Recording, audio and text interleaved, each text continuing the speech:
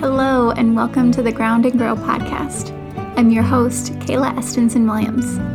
I'm a Minnesota-based marriage and family therapist, yoga teacher, and I create mental health content to help you ground and grow.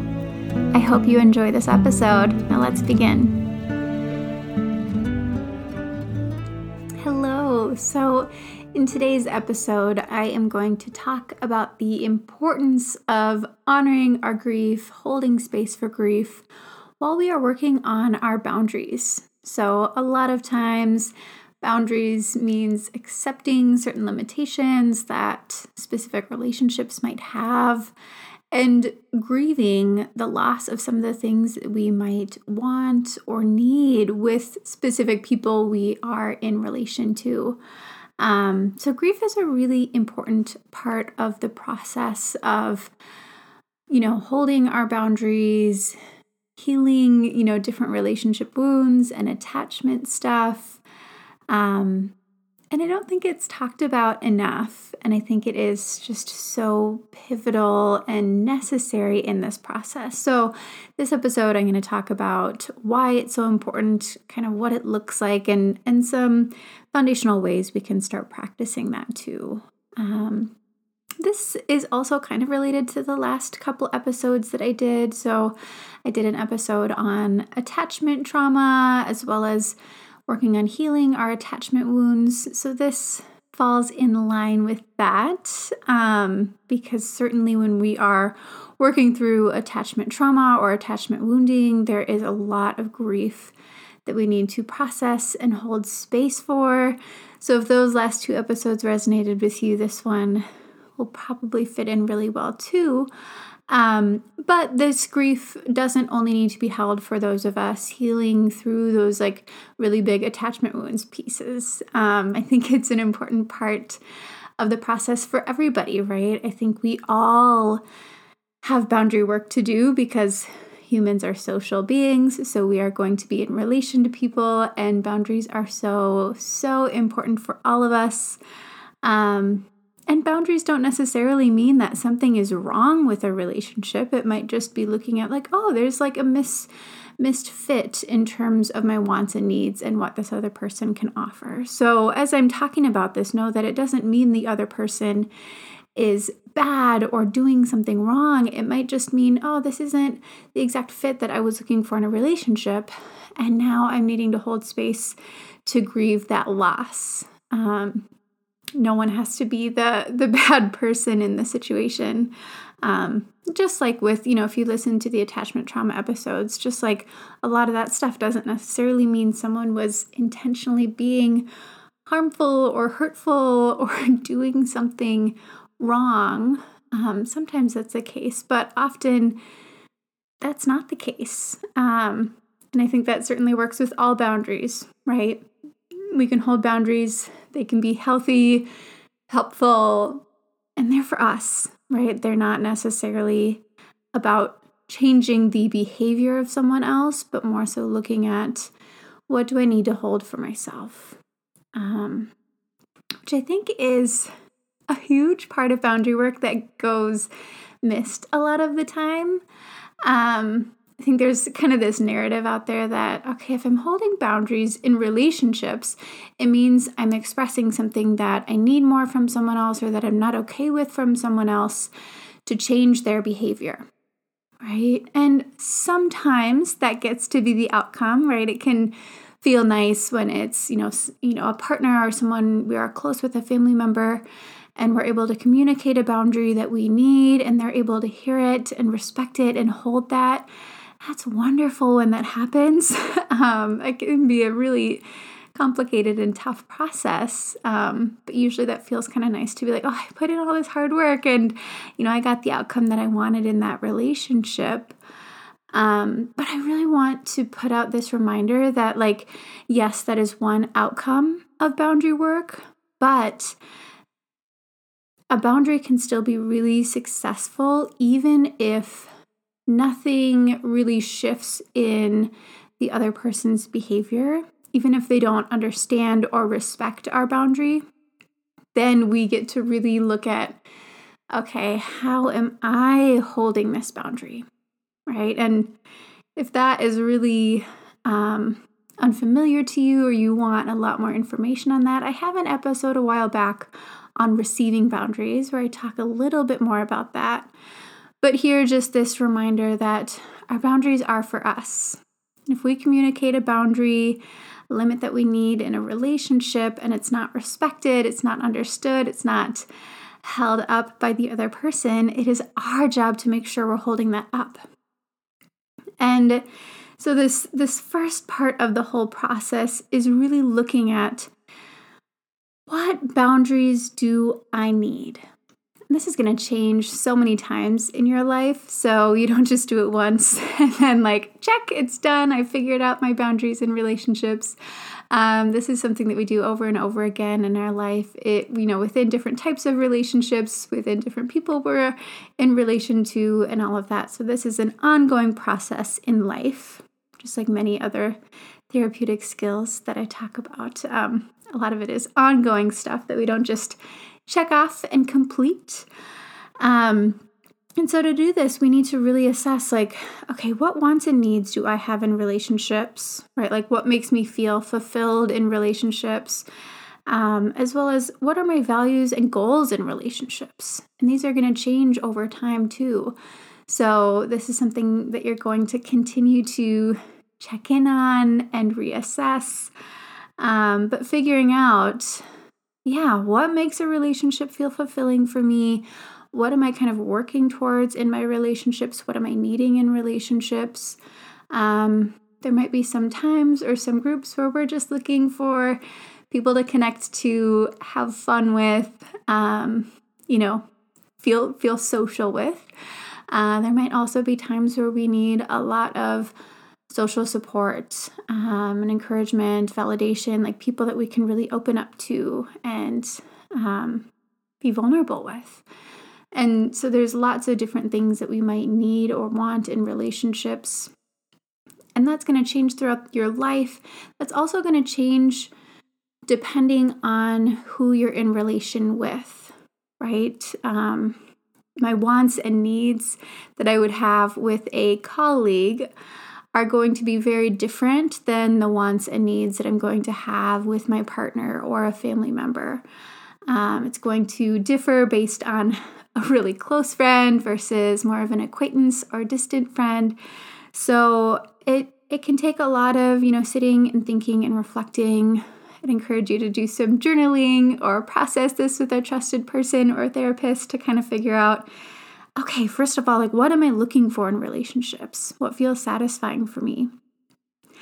And depending on the different relationships in our life, we might choose to request those things, right? So whether it be a family member that we are looking for, having some different needs met in those relationships, we might choose to communicate that. Maybe it's a close friend, partner, different, relationship that we have in our life. We might choose to say hey, I want to communicate these things and I want to see if I can get those needs met, right? I think it's so important to know that people in our life are not mind readers, right? They might not have any idea that we are wanting, needing, or valuing something in a relationship. So it's our job to communicate that. Let them know.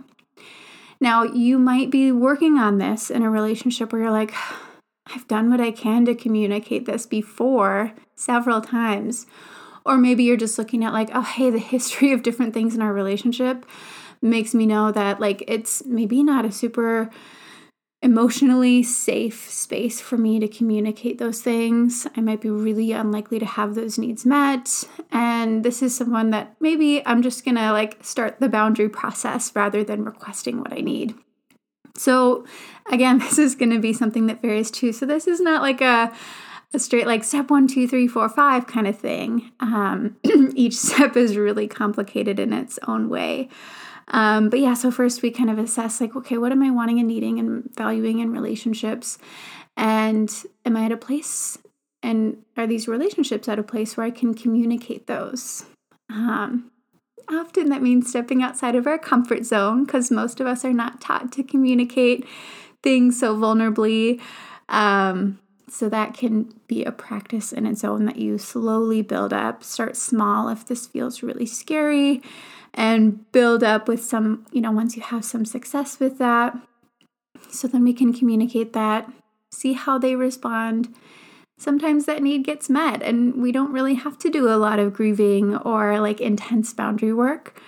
But sometimes we do, right? Sometimes they don't fully understand, or they're not able to meet that need, or they're just in a different place, whatever it is. So then we're going to look at what boundaries I need to hold. So based on how they respond to our request, or based on the history, right? Again, we might choose to not put out that request for what we're wanting or needing, and we might just jump right into the boundary work piece. And I think that's a complicated decision, which I encourage you to really take some time and process and reflect on. Maybe process that with a therapist, to like have another trusted person to help you look at that from different perspectives and things like that. But then we shift into the boundary space. And these can look like a whole lot of different things. So on one end of the continuum, a boundary might be, this isn't the healthiest relationship for me to have in my life. And maybe I do need to end this relationship. Or if it's like an unsafe or like really unhealthy relationship, you might be like, I need to cut ties fully with this person, right? I might need to take some big action to make sure I have this space for myself. So that's one end of the continuum. But there can be lots of different places in between a full cutoff versus the relationship, meeting our needs and wants and all of that good stuff.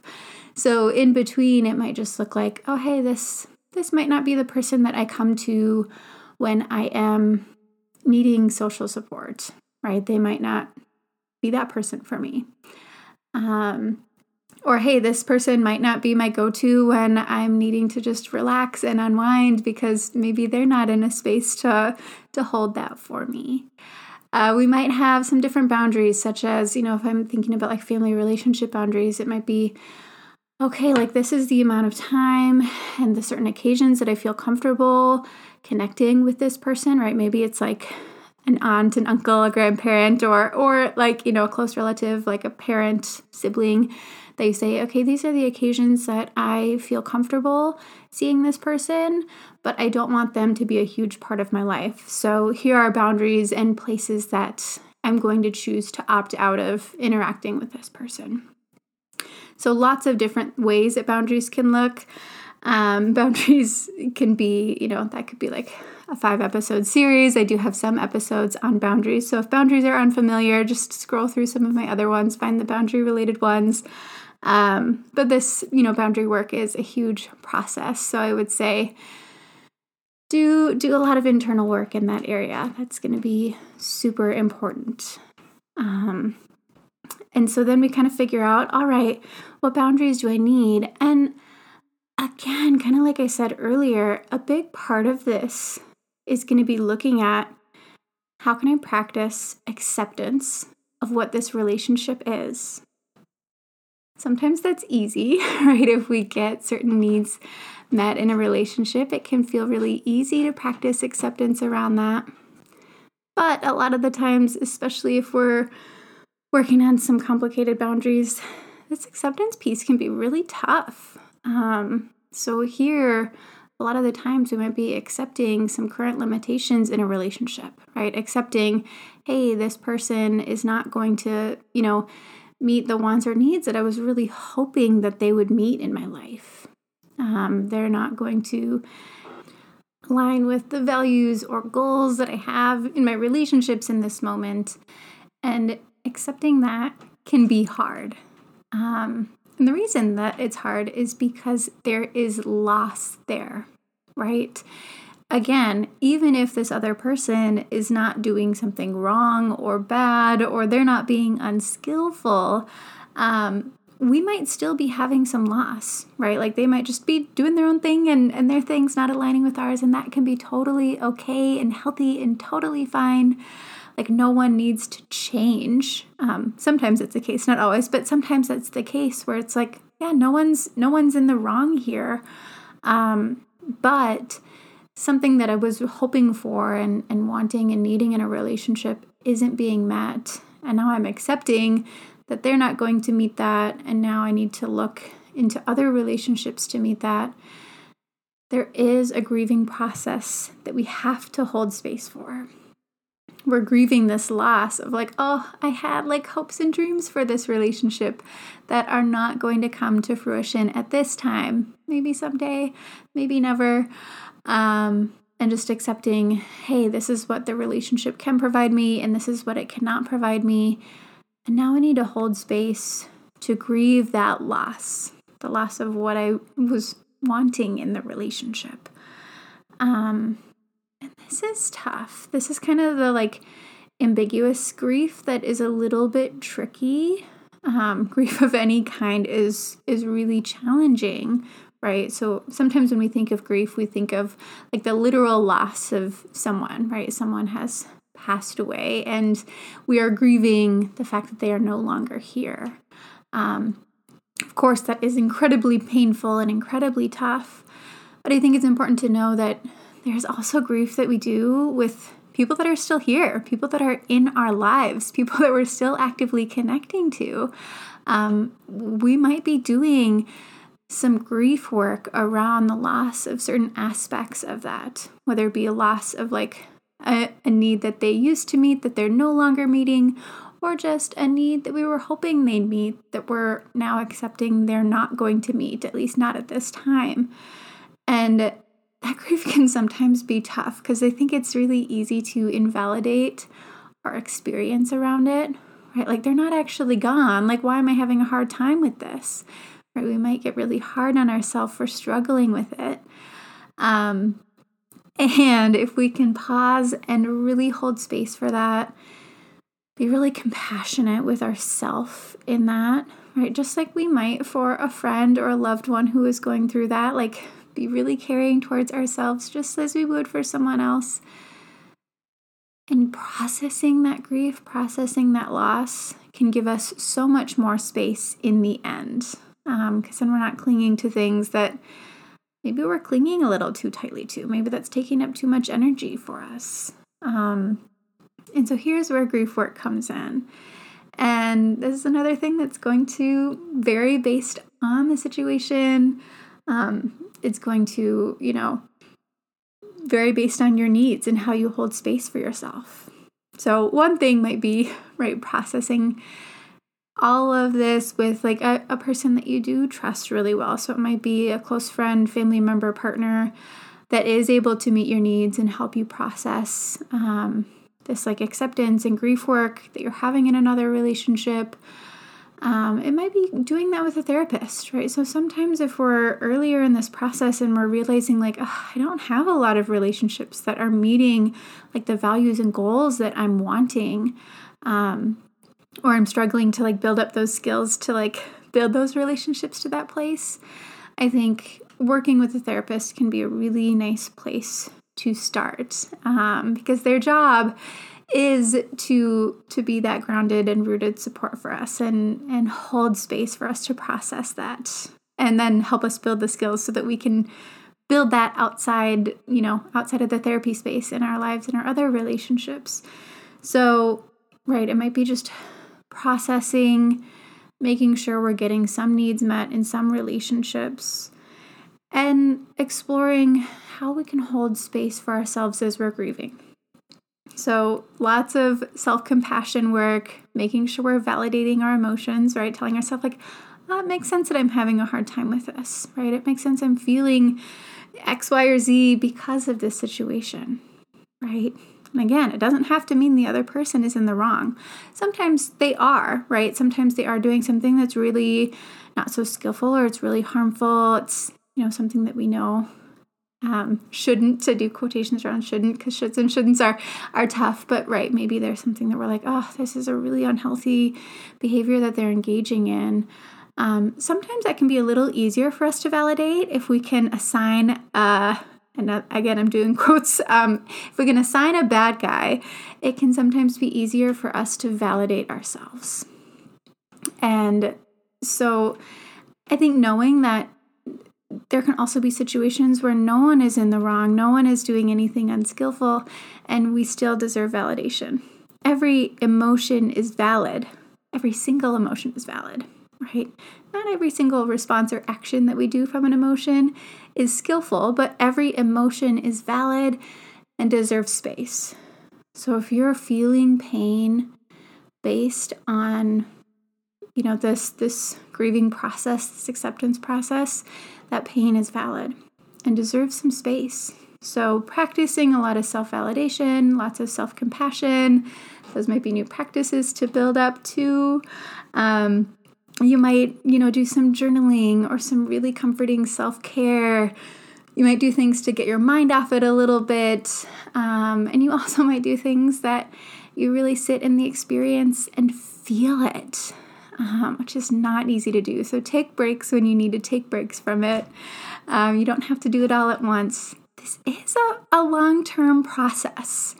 And I can speak from experience that it does get easier, but I can also speak from experiences that in the beginning, especially if these are some new skills for you to practice this acceptance and grieving process in relationships, it's really hard.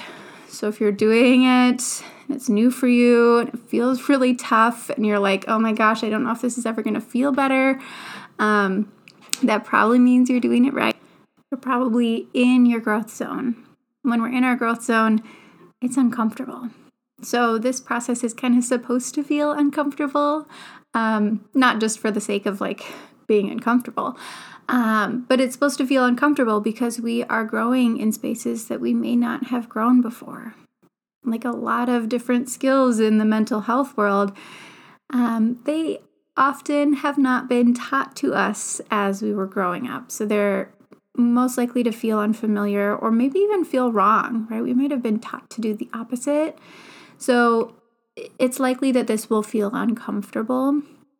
And through practice and practice and practice, you will start getting there. And it might take years to feel comfortable with it.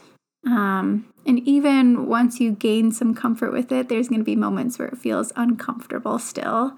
That's okay, right? So this grief work is not something that we're like, oh, okay, now I feel better. I feel great. Let's go do something fun. This is all dandy. Grief work is tough because getting through grief means accepting that grief is going to be there, right? You might have 5 years down the road where you're still, from time to time, needing to acknowledge grief from an old relationship. Or maybe a current one that's in your life that you're I feel comfortable with this person now and I know my boundaries and I can accept them as they are. And yeah, there is still this part of me that holds space for the grief and loss of what I at one point really wanted that relationship to be. And now I still think would be nice if it was that, even though I'm accepting that it's not going to be that. Grief work and just the emotion of grief isn't something that we just heal, we process, and then we're done with. It's more like going through grief and looking at how we can hold different space for ourselves around it. It's big stuff. It's big stuff. And maybe some point I'll do an episode just on grief itself. But here we're just kind of talking about how we can hold space for and honor grief while we're really working to honor our boundaries. And that's a big acceptance practice, a big boundary practice, and a big grief practice too. But yeah, that's pretty much all that I have on this. But if you have questions, in the end, I'll talk about where you can reach me and all that jazz. So if this would feel like a helpful topic to explore some more, let me know and we can do that for sure. But I hope this was helpful. I hope this at least gave you some reminders to hold space for yourself in this tough process. Thank you so much for listening. I hope you enjoyed this episode. If I referenced any links in this episode, you can find them below in the show notes. If you like the Ground and Grow podcast, I would greatly appreciate a rate and review from wherever you're listening so that others can find us too. If you'd like to be the first to know when new episodes are coming out, you can subscribe as well as follow me on Instagram at Kayla Estenson Wellness for all updates. I hope you have a beautiful rest of your day, and I look forward to connecting with you again soon.